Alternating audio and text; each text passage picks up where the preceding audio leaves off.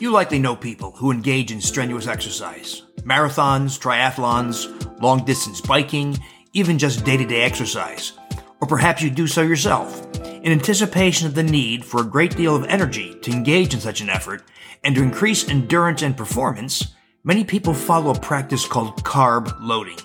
While there are a number of protocols for doing so, for most people, carb loading typically consists of having a large serving of pasta the day before, followed by liberal consumption of sugary soft drinks and sugary energy bars, all designed to maximize liver and muscle glycogen stores that can be burned for energy. Is carb loading safe? Is it necessary? In this episode of Defiant Health, let's discuss how and why carb loading is an unhealthy process with some effects that are irreversible. I'll also discuss how you can maintain or increase performance without relying on this unhealthy practice. I also want you to consider supporting the sponsors of this Defiant Health podcast, Paleo Valley and BiotiQuest. Choosing high-quality products to support your health journey is important. This is why Paleo Valley is a supporter of my Defiant Health podcast. Their grass-fed pasture-raised beef sticks, for instance, are fermented, unlike nearly all other beef sticks. If you haven't tried their pasture-raised pork sticks, you're in for a treat, as they are irresistibly delicious. And BiotiQuest, also a sponsor of this podcast, provides unique probiotic products that, in my experience, and the experience of the followers of my program, are unlike all other probiotics, as they are crafted using the scientific insights of academic microbiologist Dr. Raul Cano, an innovator in the concept of collaborative effects among microbes.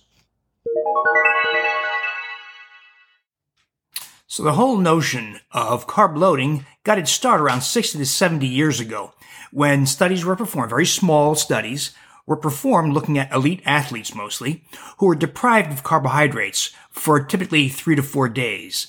And they were tested before and then after this experience of limiting carbs, and they saw that the athlete's performance declined. They couldn't go as hard, they couldn't go as far, and so they added back carbs, and performance was restored. And then more recently, there have been studies where there have been muscle biopsies performed, and it was clear that carb loading or restoration of carb intake increases muscle glycogen. And so this was the birth of the notion that if you want to have high performance, both in endurance as well as speed or intensity, you carb load. And so modern people who engage in such things as marathons, triathlons, long-distance biking, long-distance swimming, and some people who do it routinely just for their regular workouts.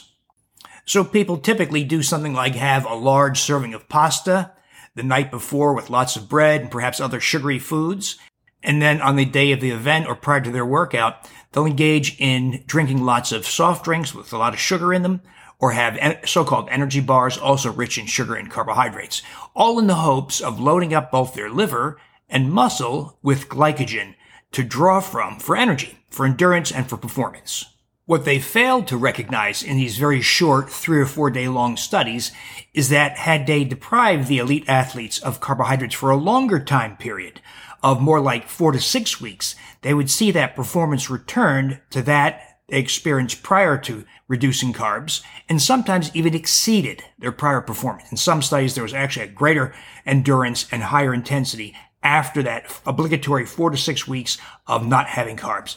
That's the time period required for your body to adjust, so-called fat adaptation. In other words, it's the time required for your body to convert from drawing on glycogen from muscle and liver and to be more effective, more efficient at mobilizing energy from fat cells. So when you reduce carbohydrate intake, performance returns after that obligatory period required to convert to fat adaptation. Of course, eliminating the need for carbohydrate loading.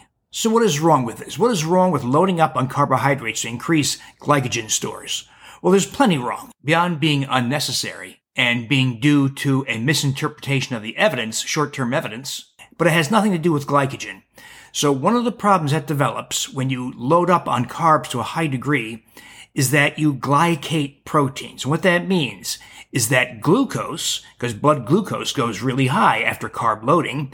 After the pasta, there's a sustained high blood sugar, high blood glucose. After those drinks and energy bars, there's once again high blood glucose. The high intake of sugar and other solutes also causes an osmotic diarrhea, so it's not uncommon to see people having to stop during their event in those porta potties on the side of the road because the osmotic effect of so many electrolytes or solutes in the stuff they're eating and drinking causes an osmotic diarrhea. But the real danger here is that the high blood glucose, so it's not uncommon to have a blood glucose, say, of 140, 190, really high. Whenever blood glucose exceeds 100 milligrams per deciliter, you provoke an irreversible reaction called glycation or endogenous glycation. And what that means is there's an irreversible change in the proteins of the body. If you glycate, for instance, the proteins in the lenses of your eyes, you accelerate the development of cataracts, opacities in the lenses. If you glycate collagen is all throughout the body, especially in the skin and in the joint cartilage.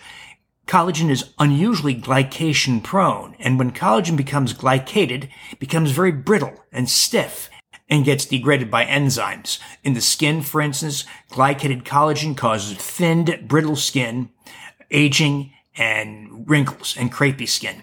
In joints, it causes joint cartilage to become very brittle and less able to deal with wear and tear, and it erodes and breaks down, leading to bone-on-bone arthritis. Other tissues are glycation prone, such as kidney tissue, and you can cause long-term kidney impairment, kidney damage over time from glycation. So every time blood glucose goes above 100 milligrams per deciliter, as it does with an energy bar or those sugary soft drinks or pasta, you glycate proteins throughout the body, and that accelerates all these processes, including accelerates all the phenomena of aging. One of the other proteins that is very prone to glycation are the proteins in lipoproteins. That is, these are the things in the bloodstream, fat-carrying proteins that are glycation prone, especially small LDL particles. Think about this for a moment. Small LDL particles, the real cause for coronary disease, not LDL cholesterol. LDL cholesterol is meant to be a very crude and indirect way to guesstimate the number of LDL particles. But we can measure those LDL particles, and specifically we can measure the proportion of small LDL particles. So you eat pasta, or you have a sugary drink or energy bar, and your liver converts the sugars into triglycerides or fats. That process is called liver de novo lipogenesis. All that means is your liver is very good at converting carbohydrates or sugars to triglycerides, making new fats. De novo lipogenesis.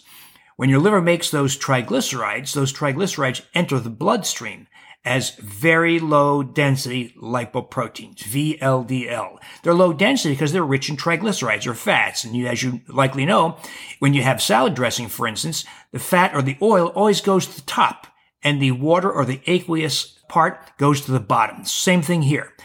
Lipoprotein particles rich in fat are very low in density. So those VLDL particles are direct causes of heart disease, coronary heart disease.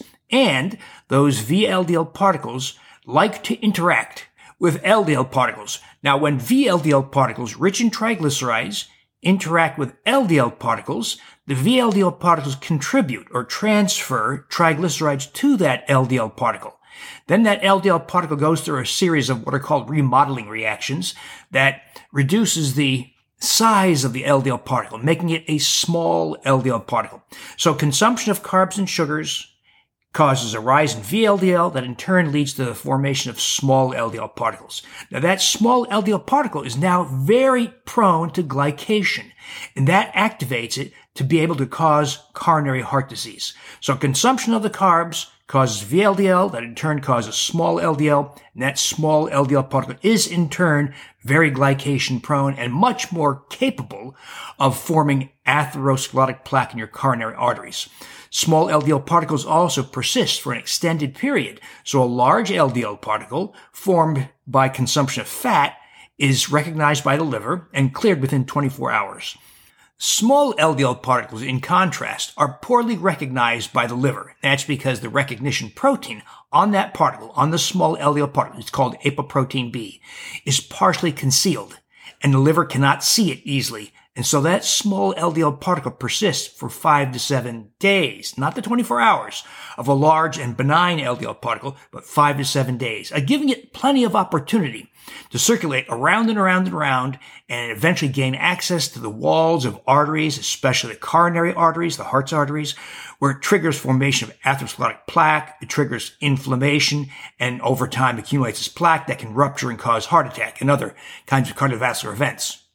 So when someone carb loads, whether it's pasta the evening before or those energy drinks or bars, you provoke formation of tons of small LDL particles that give you at least a week of markedly increased cardiovascular risks. You can imagine if you do this repeatedly, provoking formation of small LDL particles, you are exposing yourself to a big rise in cardiovascular risk and heart attack, sudden cardiac death, or the development of symptoms that require something like bypass surgery or stent implantation. Now let me pause for a moment to tell you something about Defiant Health podcast sponsors, Paleo Valley and BiotiQuest. The Defiant Health podcast is sponsored by Paleo Valley, makers of delicious grass-fed beef sticks, healthy snack bars, and other products. We're very picky around here and insist that any product we consider has no junk ingredients like carrageenan, carboxymethylcellulose, sucralose, and of course no added sugars. All Paleo Valley products contain no gluten nor grains. In fact, I find Paleo Valley products among the cleanest in their category. One of the habits I urge everyone to get into is to include at least one, if not several, servings of fermented foods per day in their lifestyles. Unlike nearly all other beef sticks available, Paleo Valley grass-fed beef sticks are all naturally fermented, meaning they contain probiotic bacterial species. And now Paleo Valley is expanding their wild pastures program that provides 100% grass-fed, grass-finished pastured beef and pastured chicken and pork, raised without herbicides or pesticides. And they just added wild-caught seafood caught from the waters of Bristol Bay, Alaska. Among their other new products are pasture-raised fermented pork sticks, chocolate-flavored grass-fed bone broth protein, and grass-fed organ complex in capsule form, and new essential electrolytes in powder form to add to potassium and magnesium intake, available in orange, lemon, and melon flavors. And for the fall and winter season, they've brought back pumpkin spice superfood bars. Listeners to the Defiant Health podcast receive a 15% discount by going to paleovalley.com/Defiant Health. And I'd like to welcome Defiant Health's newest sponsor, BiotiQuest. I've had numerous conversations with BiotiQuest founders, Martha Carlin and academic microbiologist Dr. Raul Cano. They have formulated unique synergistic probiotic products that incorporate what are called collaborative or guild effects. That is, groups of microbes that collaborate with each other via specific metabolites, potentially providing synergistic benefits.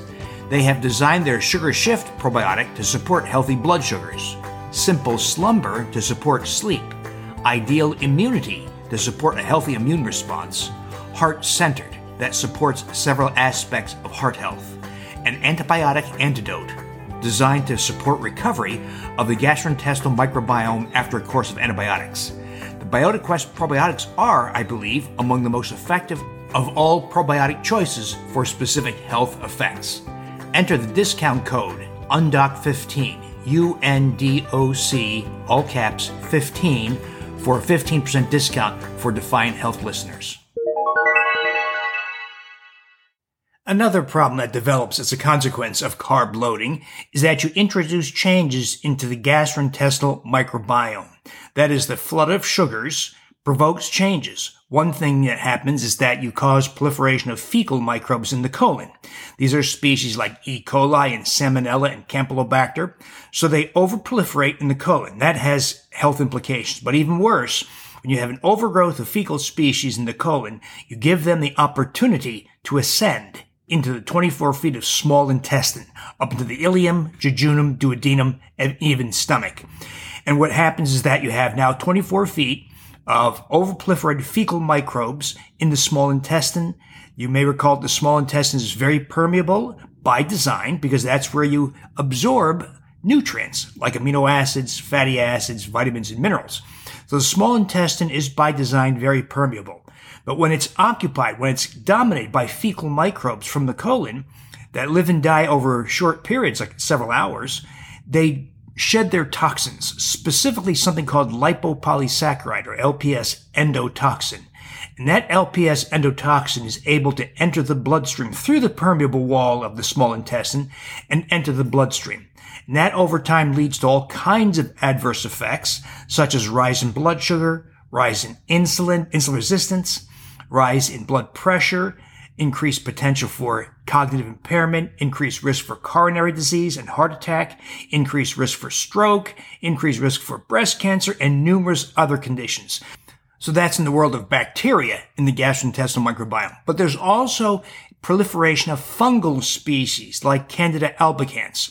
So Candida and other fungi thrive on sugars. When you feed yourself and you feed your gastrointestinal tract large quantities of sugars, you promote the proliferation of fungal species, and you can lead to fungal overgrowth in the colon. You can lead to fungal overgrowth in the small intestine, so-called SIFO, or small intestinal fungal overgrowth.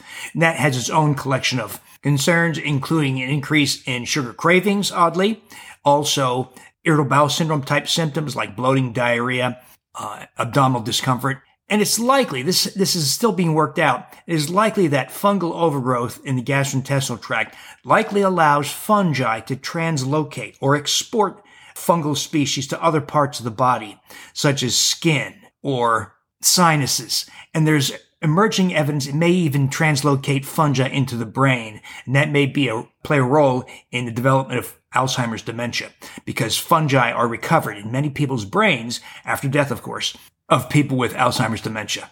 And it doesn't take many bouts of increased exposure to sugars and carbs to cause these changes in the microbiome.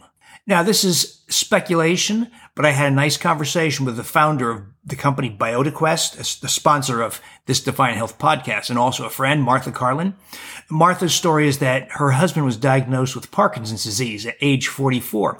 So she left her job in real estate and became devoted to exploring the microbiome as solutions for Parkinson's disease. One of the things she's observed over the years is because of her husband, she participates in a large Parkinson's disease community.